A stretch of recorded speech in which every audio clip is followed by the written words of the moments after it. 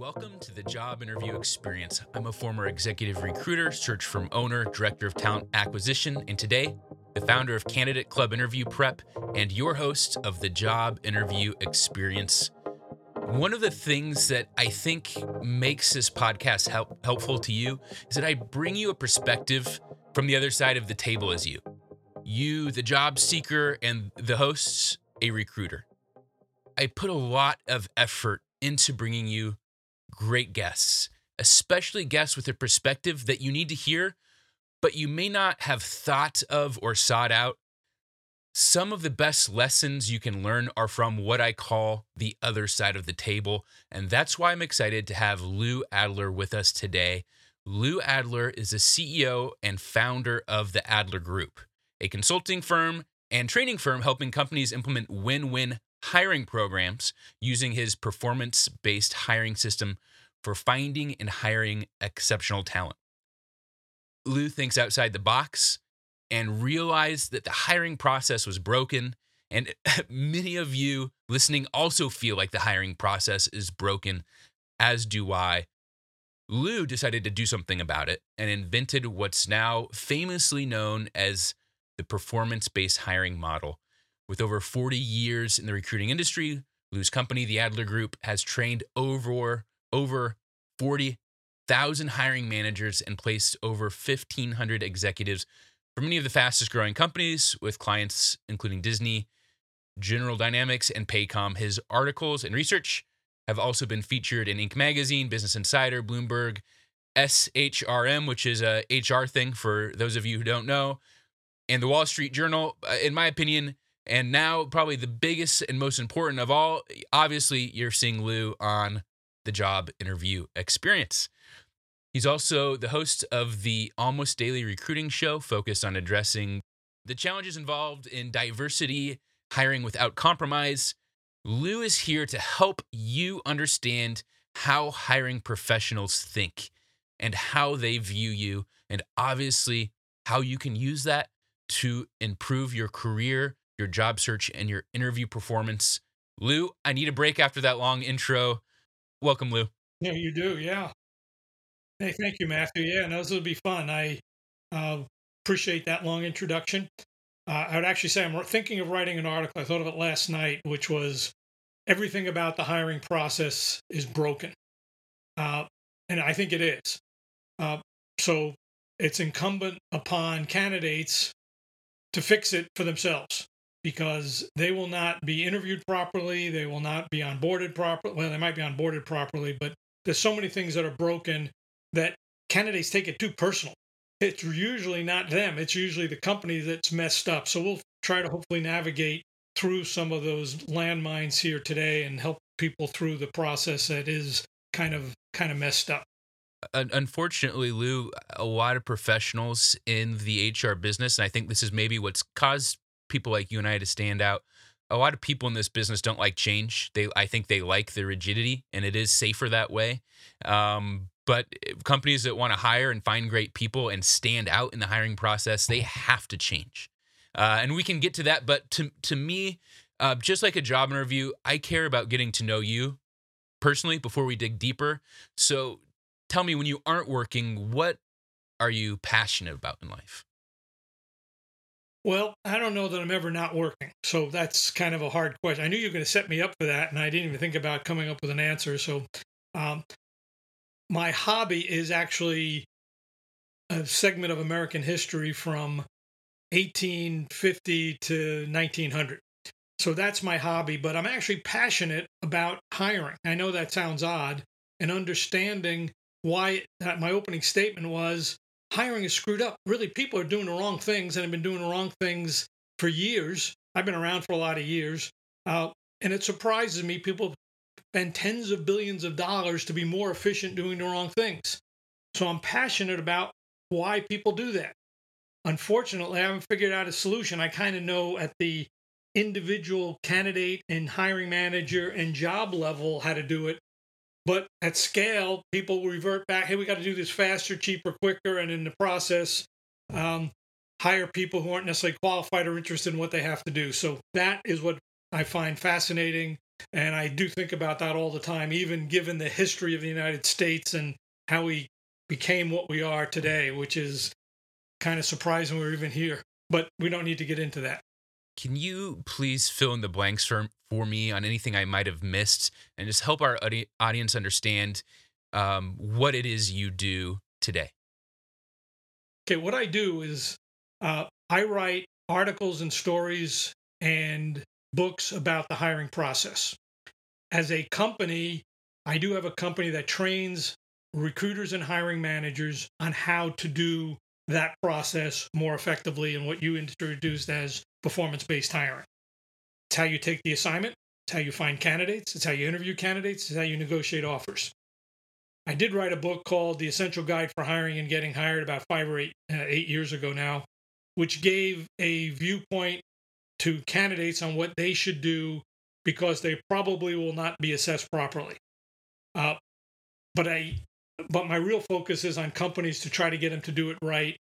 But it's really incumbent upon the candidate to ensure that they're being assessed properly, and most often they're not. So my company, and I'm kind of semi-retired, so that's why I do have a company that does this, and we're pretty busy, but I don't care as much about that. I still try to figure out why is this thing broken and why can't we get it fixed? And people ask me, is anything going to change? And I said, I don't think so. But I think candidates have the chance to change it, at least for them at the one-on-one level with that manager, that job, and that opportunity. Well, here's the thing. Will the system change? No. There are companies, my guess would be small to medium sized companies that can change and they will thrive if they do. And that, it'll be interesting to watch who evolves and who doesn't, because it will make a big impact on who gets hires and who retains people. Lou, your audience is hiring professionals. My audience is job seekers. What do the two parties get wrong about each other? I think it starts, let me go back 44 years, because I think that's really, and this is really the genesis of why they get it wrong.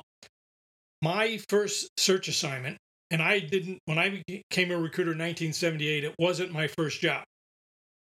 The day before I became a recruiter, I was running a manufacturing company making automotive components with 300 people in it. I hated the group president, literally hated him. Every time he came by, and he was my boss, every time he came by, I quit. I mean, literally, it was, and he came by every 2 to 3 weeks. I quit. And I said, oh, when he's gone, I'll start doing my job. But then so it took me a year to actually quit. And I told them I was going to quit, and they didn't believe me. And I finally quit. And I became a recruiter because I figured that would be a way to find another job. But my first assignment was for a plant manager, also in the automotive industry. And I knew the president of the company, told him I was going to become a recruiter. He said, fine, I need a plant manager. Come on over the day you got. So the second day I became a recruiter, had this search assignment for a plant manager. And he had a list as a job description, a typical job description in 1978, bunch of skills, a bunch of experiences, 10 years of this, background here, competencies, academic background, industry background. And I looked at it and I said, Mike, this is not a job description. This is a person description. A job doesn't have skills, experience, and competencies and academic background. That's a person. Let's put the person description in the parking lot. What does the person need to do to be successful? And he said, wow, I never thought of that. I need someone to turn the plant around. I said, fine, let's walk through the plant. So I spent an hour walking through the plant with him, and it was a terrible plant. And because I had a manufacturing background, it was easy to walk through any kind of plant, whether it was electronics, high volume assembly, custom plants, automotive plants, electronic, it didn't matter. Felt very comfortable in the plant. 7 things needed to be turned around. I said, find somebody who can do that. 3 weeks later, we found a candidate who could do that work. Had some of the background on the job description, but not the same. Different industry, but doing similar kind of products, similar kind of manufacturing. Hired a person. And I have never used a job description that lists skills, experience, and competency since that day. I always ask the hiring manager, what does the person need to do to be successful? And every single candidate in the world should start with that phrase. If they're in an interview and they feel like they're being interviewed improperly, just stop and say, can you tell me a little bit about the job and what the person in this role needs to do for you in order to be considered successful? Because I'd like to give you some stories of things I've done that are most comparable. That's how you control the interview. That's how ensure you're interviewed properly. And to me, it's that mismatch that starts the whole problem.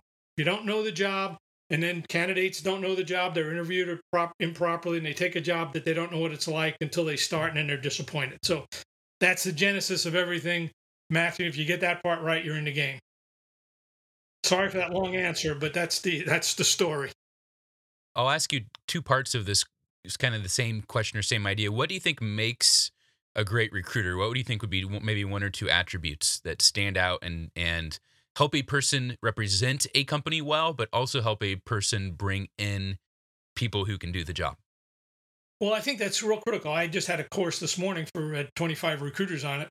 Uh, and I basically said, if you don't know the job, you're selling smoke and mirrors. I mean, you're affecting a person's life. So if you don't know the job, all you're selling is, awesome opportunity. It's great here. And what's the comp? And you're selling stuff that's at best an ill-defined lateral transfer. And you're coming across as a used salesman, a used car salesman. So in my mind, knowing the job is the most important. Without that, you're not in the game. The second most is the hiring manager. Do you know that person, that manager's style? Because reality is the culture of a company, 75% is that hiring manager. I actually liked that job that I had. The one I had where I quit. I mean, I really liked it. I didn't like the group president. He thought I was a big screw up. I was 31 years old, so maybe I was a screw up, but I didn't. I still liked it, and I was being reasonably successful at it. And I really liked the work. I didn't like him.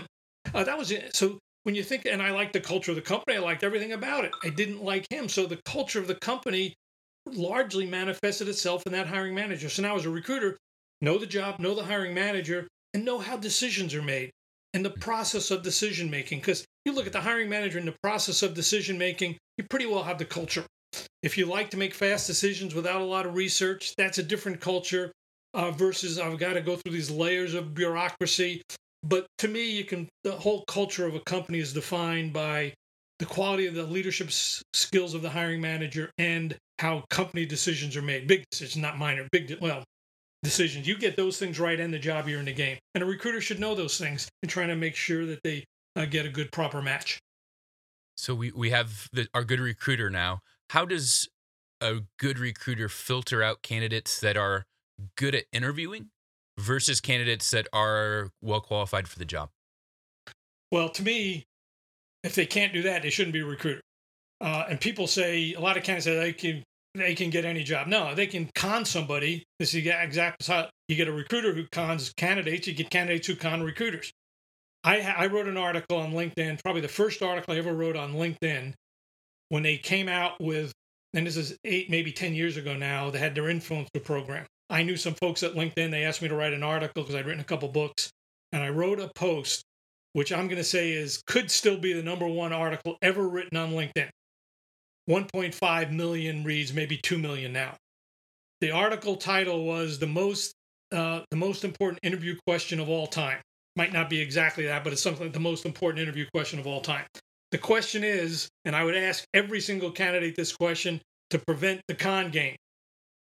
Con game is, Matthew, tell me about the best thing you've ever done in your entire career. You've got 15 minutes to tell me about the best work you've ever done. 15 minutes. And I'm going to ask for when you happened, who did it with, why you got assigned the project. You're going to walk me 15 minutes step by step through that accomplishment. Now, the reality of it is, you'll probably be able to talk 1 or 2 minutes. I'll then have to pull the rest of it out of you. If you talk too much, I'll time out. Hey, Matthew, no, you said this happened in this date. I'll start really coning in and getting specific data and details with names, facts, years, months, this whole bit. You cannot con that question. I mean, it gets right to the heart of it. So now that I've got the right answer, I then have to compare that. Because remember, when I went into the hiring manager to take the interview, I said, tell me about the biggest thing you want this person to do. I then can see if there's a match. So now I've got the hiring manager talking reality. I talk the candidate talking reality, and I see if there's a fit there. I mean, so you have to know the job. Candidates have to be able to describe their most significant accomplishment, and you match the two. You know you're in the game anyway. There's more to it than that, but boy, you got 50 to 60% of it right there with those two questions. For our audience listening, I know that you're job seekers. Lou and I, you're going to find as our conversation goes on, you're going to learn from what we're discussing here, even though it's this episode is not about you so much. This is about the other side of the table. So the next question I have, I think what I want to do is I'm going to name 2 red flags that I've learned over time about candidates, and I'll ask you to name 1 or 2 red flags, patterns you've seen when candidates start doing these things, that it's time to pump the brakes and really think hard if this person is going to be a good long-term hire. The first one for me that comes to mind, and this is probably a little bit more in like mid-level management, or kind of management leadership positions. Candidates that acted like they were doing you a favor by showing up and interviewing with you. And the confidence is good. I encourage my audience to not show up and seem desperate, like this is the only job in the world. Candidates that would show up and kind of say, "Hey, well, you wanted to talk to me. I'm giving you my time. We'll make this work. According to me," and the kind of that standoffish nature. Those people never seem to ever be happy, and they never seem to last very long. The other thing is candidates that during the offer time, obviously it's good to negotiate. It's good to make sure it works out well for both parties so both people are happy. Candidates that would go on and on in the negotiation and just email after email after email versus phone calls where they're just not sure. Those people are also, I would find after we hired them, they just never lasted the same way as people would say something as simple as, "Oh, actually I need this much," and then it works, and then you make the adjustments, maybe to the small adjustments to the offer, and then you're done. Those are 2 red flags for me. Would love to hear from your point of view, whether it be any type of job candidate, any type of applicant. What are some red flags that pop up for you? Well, the thing is, I prevent both of those early on in the process, and I think they're both legitimate. But one thing that's a red flag for me is and I don't invite anybody in for a full interview. I always, always, always conduct an exploratory phone screen, 15 or 20 minutes. And it's just, hey, let's just chat to see if it will even make sense, if the opportunity that I'm representing is good for you or not. So I always do that. But during that initial interview, I always ask candidates, "Hey, Matthew, why did you go from job A to job B? And did you get what you want?" And candidates, I left job A because I wanted growth and opportunity. Well, did it happen? Well, no, they promised me this and it didn't happen. I said, "Why'd you go from job B to job C?" "Well, they promised me growth and opportunity, but then it didn't happen." And I call that job hopping syndrome. So very quickly, I know it's the candidate is looking for something, but they made superficial short term decisions. They always focus on what they get on the start date, not the job itself, because they didn't ask the question, what does the person need to do to be successful? So now all of a sudden, they're making decisions based on what they did in the start date, not on the career opportunity. So now that gets to your point. So what I do very early in the interview, when I see a candidate who I think is effective, I say, "Candidate," and let's assume it's Matthew. "Hey, Matthew, I really like your background. I'm going to probably present 3 or 4 candidates to the hiring manager. And one of you is probably going to get a job offer. But I want to set the stage right now how you're going to make a decision if you're the candidate who gets the job offer. And whether you get it from me or anyone else, I think you should take this advice regardless. Before I actually make you the offer, I'm going to say, forget the money. Forget the money. Do you really want this job?" And I'm going to expect you to define the job in non-monetary terms. And I'm hoping to give you what I call a 30% non-monetary increase. Call it the 30% solution. If you don't get 30% out of this job, do not take it no matter what we pay you. The 30% non-monetary, some of it's job stretch. Bigger job, bigger budget, bigger team. Some of it's faster growth. You're growing faster than you're going there. Some of it's going to be a work-life balance or a mix of more satisfying work. Sometimes it's going to be more important work. But I'm going to tell you before we make the offer is, forget the money. Do you want this job? And you're going to say yes. And I'm going to say, tell me why. Forget the money. Because if you don't tell me why, I'm not going to make you an offer. And the truth is, if we make you a competitive offer, it's not going to matter. The money is not going to matter. What's going to matter is the non-competitive factors. That will drive your satisfaction and your growth and where you'll be a year from now. So the compensation, what you get at start is nothing. It's what you get on year 1 and year 2. It's going to be more important. Because that's, if I can put you on a faster career path, your compensation will be taken care of. Might be, we got to be competitive in the short term, but what we really want to be is aggressive in the long term. And most candidates focus too much on what they get the start date. So those are how I prevent that issue. But it's a critical candidates, and I've done this hundreds and hundreds of times. And too many candidates make short-term decisions as opposed to long-term decisions, and I don't let them. Speaking of those attitudes and ways to, I guess, filter candidates and what they want versus what they don't want. How have you seen job seekers' approach or attitudes change over time? In the intro, I mentioned, I think you have 40 years in the industry. So over the decades, have you seen candidates over, I guess, different economies, recessions, ups, downs? How have you seen them change? Now we're in 2022 versus 10, 20 plus years ago. Yeah, I think the problem is, and it goes both sides. I think candidates overvalue what they get on the start date, compensation, title, location, the superficialities, and don't do enough due diligence on the work itself. And companies do the same thing. They post just job descriptions that look nothing more than a ill-defined lateral transfer, and they find people who are going to make short-term decisions. You got companies making short-term decisions, and both are responsible for that. And I don't think anything has changed over the 30 years. And I ask candidates, what's the comp? I said, forget the comp for a minute. Think about the best job you've ever had in your life. Best job. Best job, the one that you went into work and you enjoyed what you're doing, you enjoyed the people. Was it about the money or was it about something else? And if it was something else, tell me what those are and look for those in your next job. And so few candidates get, and I'll go to, they avoid pain. I mean, what the big, I don't like this job, I'm unhappy, so I'll take another job that has the superficialities of avoiding pain. So avoiding short-term pain overvalues long-term gain. And it's constant. That's human nature. And I don't think that's changed. And unfortunately, now people can change jobs easier. 20 or 30 years ago, it was hard to change a job. There was no LinkedIn. There was no job boards.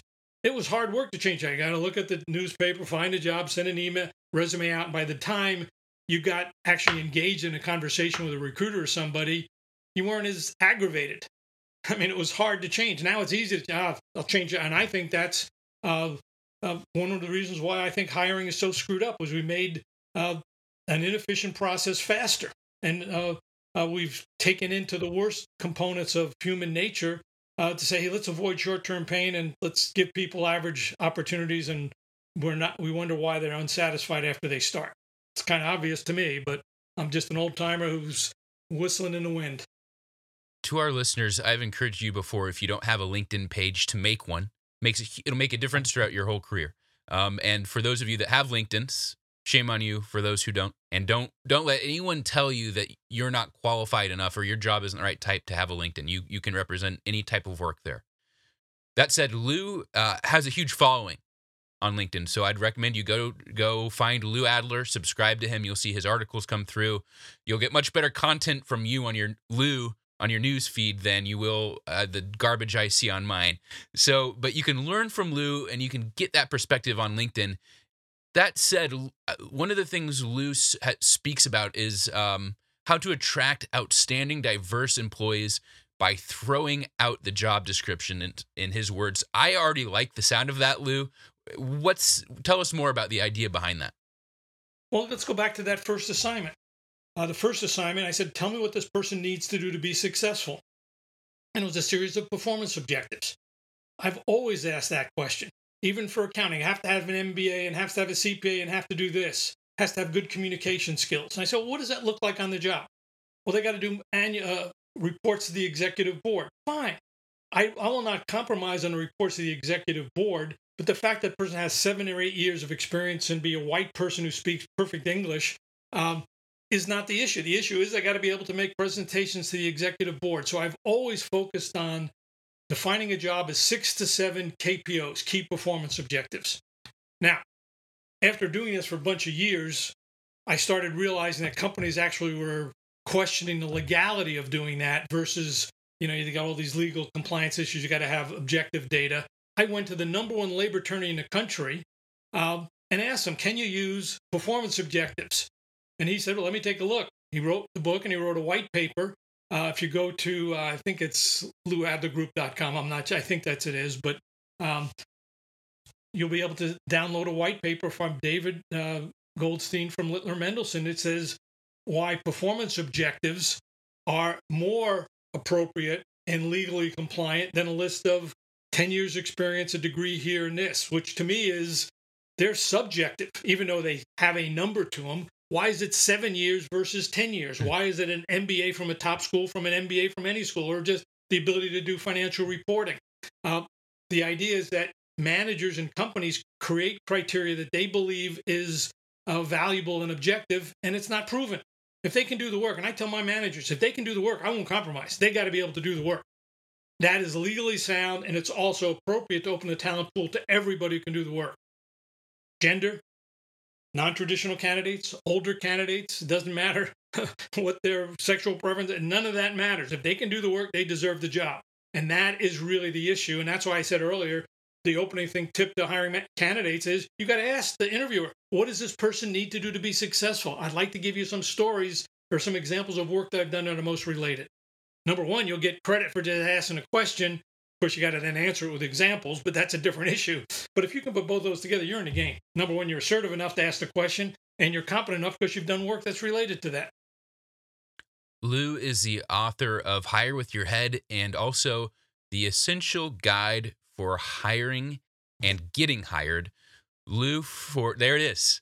If you're watching on the video, Lou's holding up the book. I'm guessing we can find that on Amazon. Is that right? Well, I think you can, yes. And we'll link to that in this episode's description. We'll talk a little bit more about that in a second. But Lou, as we start to wrap things up on the Essential Guide on the Getting Hired spot, that's where our listeners are at. Could you give us one or two pieces of advice or ways to approach this? Advice for job seekers. What stands out to you as something that's important for someone who right now is thinking about upcoming interviews, thinking about getting their resume noticed? What should we have on our minds? What advice can you send us off with? Okay, well, if you go to winwinhiring.com, I have a learning platform, and part of that is a tool called the Candidate Prep. I charge, it's a cup of coffee charge, but the company that hosts it charges me, so I just charge everyone out because we've got hundreds of people go on it. But in it, I say, you've got to prep for the interview. And the way you prep is you write down your 5 or 6 major accomplishments before you go to the interview. And you have a story to prove each of those accomplishments. Technical competency. What's a great story that would prove technical competency? Team project management. Write a story that would prove it. And during the interview, and you prep, and you got to answer each question for about 2 minutes long. You got to be able to tell the story. And I call it the SAFW response. Say a few words. Every answer's got to be 2 minutes, not longer, not shorter. 2 minutes, maybe 90 seconds to 2 minutes, but it's in that frame. Opening statement, just a quick summary of answer to the question. Amplify the statement. I really feel my technical competency in working with other collaborators who have a different background is my key strength. That's the amplification. Give an example. For example, we just put together a product roadmap for this product, and I got everybody, the product people, the engineering people, to agree that this was the way to go and optimize the solution. That takes about a minute, and then summarize. So based on that example and other things that I've done related to that, I really feel my ability to bring technical and non-technical people together to work on a project is my greatest strength. That's called the SAFW response. You have to have each of your strengths and a story to prove each one of them. You do those things, you're in the game.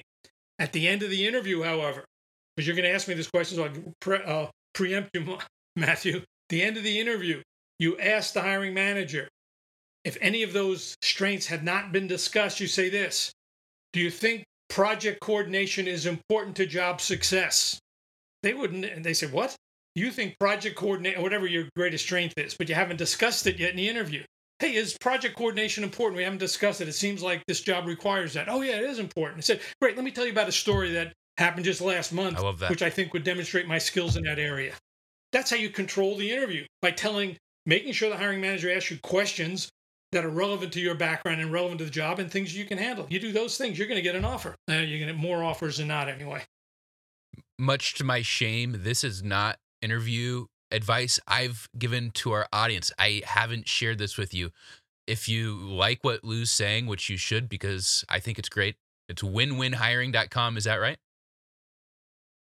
Yeah. And sometimes you got to put the www before it. You don't have to do it in Chrome. I don't know why that gets a techie issue, but winwinhiring.com will get you on different browsers.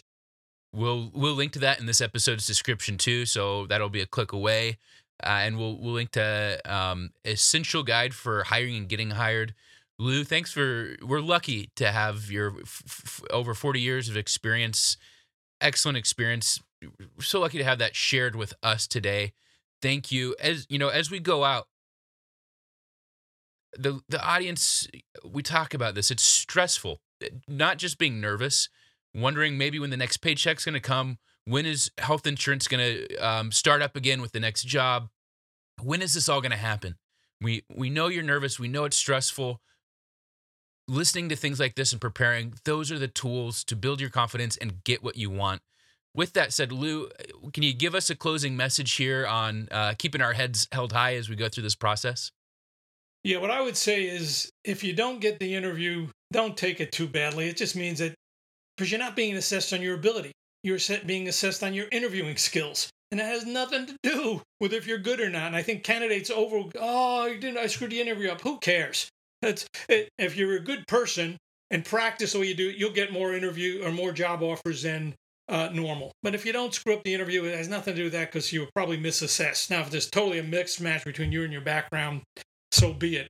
But more times than not, candidates don't get jobs just because they're not because they're a bad person. It's because they're a bad interviewer and has nothing to reflect on their long-term success or what they think about their life or self-motivation in general. So given that, you go in there and say, hey, I hope I'm interviewed properly. And if you take the tips we've just talked about, you will be interviewed properly and you'll get the jobs you deserve. And that's really all you can do. Thank you again, Lou. Hope you'll join us again soon, and we'll be following you in the meantime. Thank you.